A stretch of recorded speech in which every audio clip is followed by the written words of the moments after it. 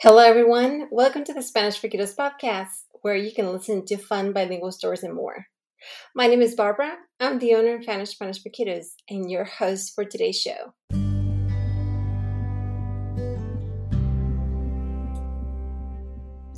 Today, I have some fun reading for you that you might want to use in different ways.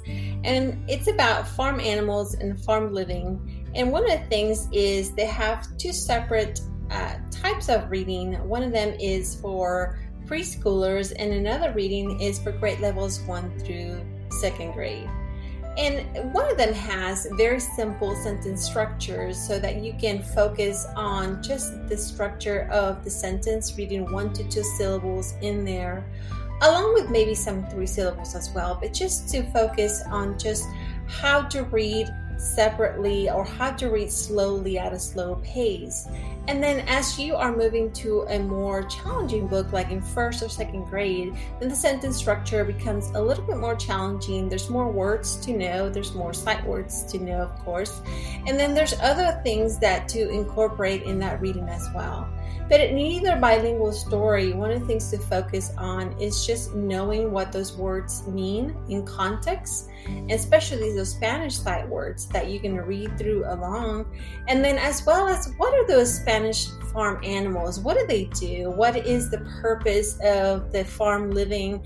And not just only that, but also if you are using maybe a Spanish nursery rhyme like Old MacDonald Had a Farm, and then to incorporate that into some fun reading, just to learn what those terms mean, how to use those, how to recognize them into different literature.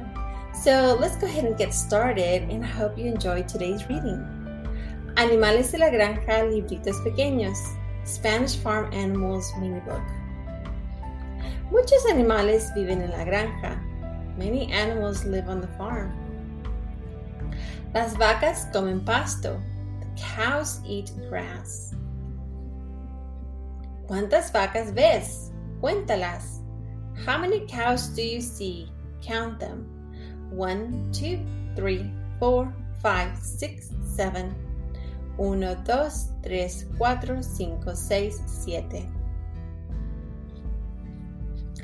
Los patos caminan por el campo. The ducks walk along the field. La gallina y el gallo comen gusanos. The hen and the rooster eat worms.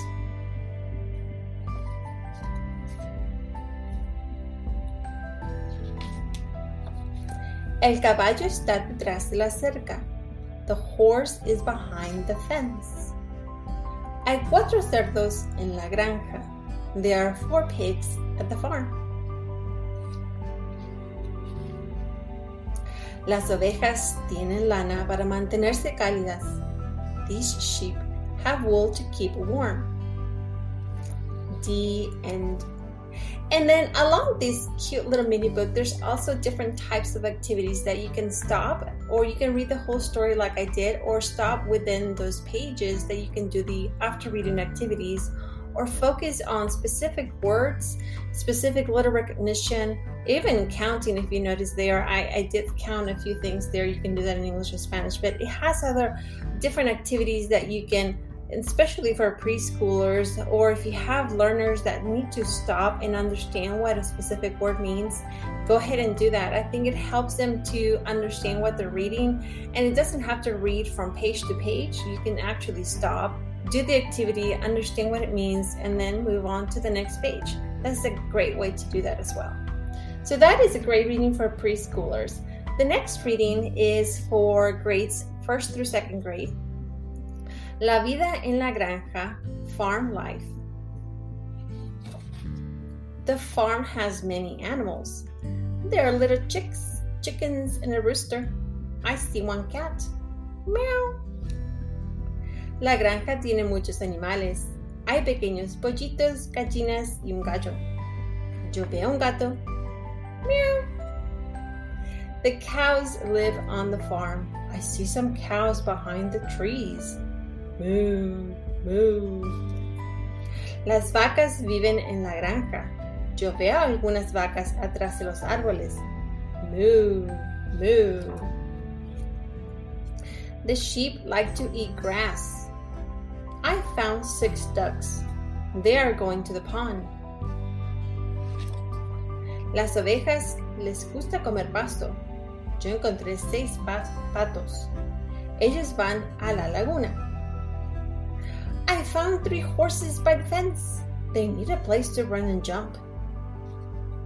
Yo encontré 3 caballos cerca de una valla. Ellos necesitan un lugar para correr y saltar. I see some pigs on the farm. The farmer keeps them behind the fence. Oink, oink, oink, oink.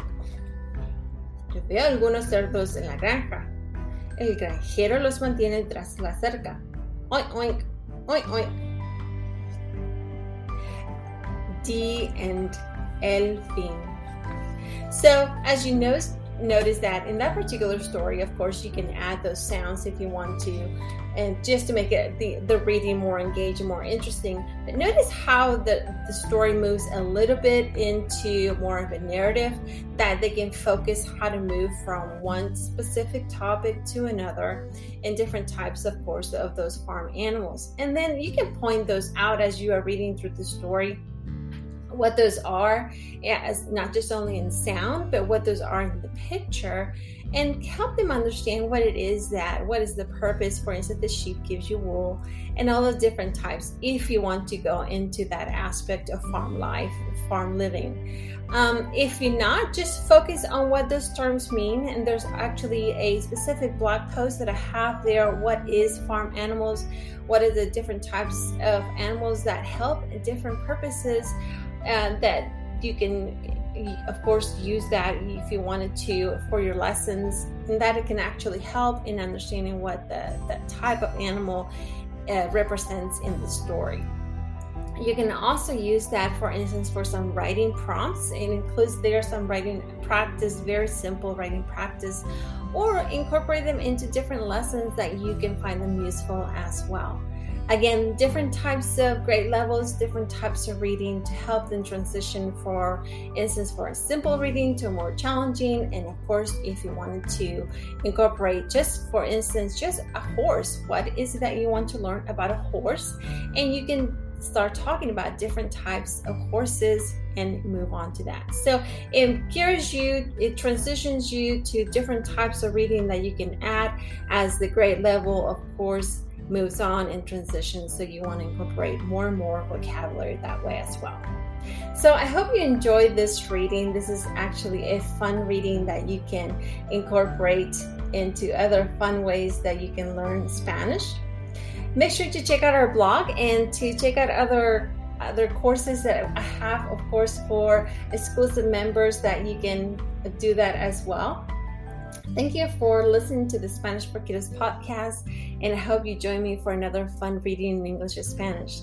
Have a wonderful day, everyone. Bye-bye.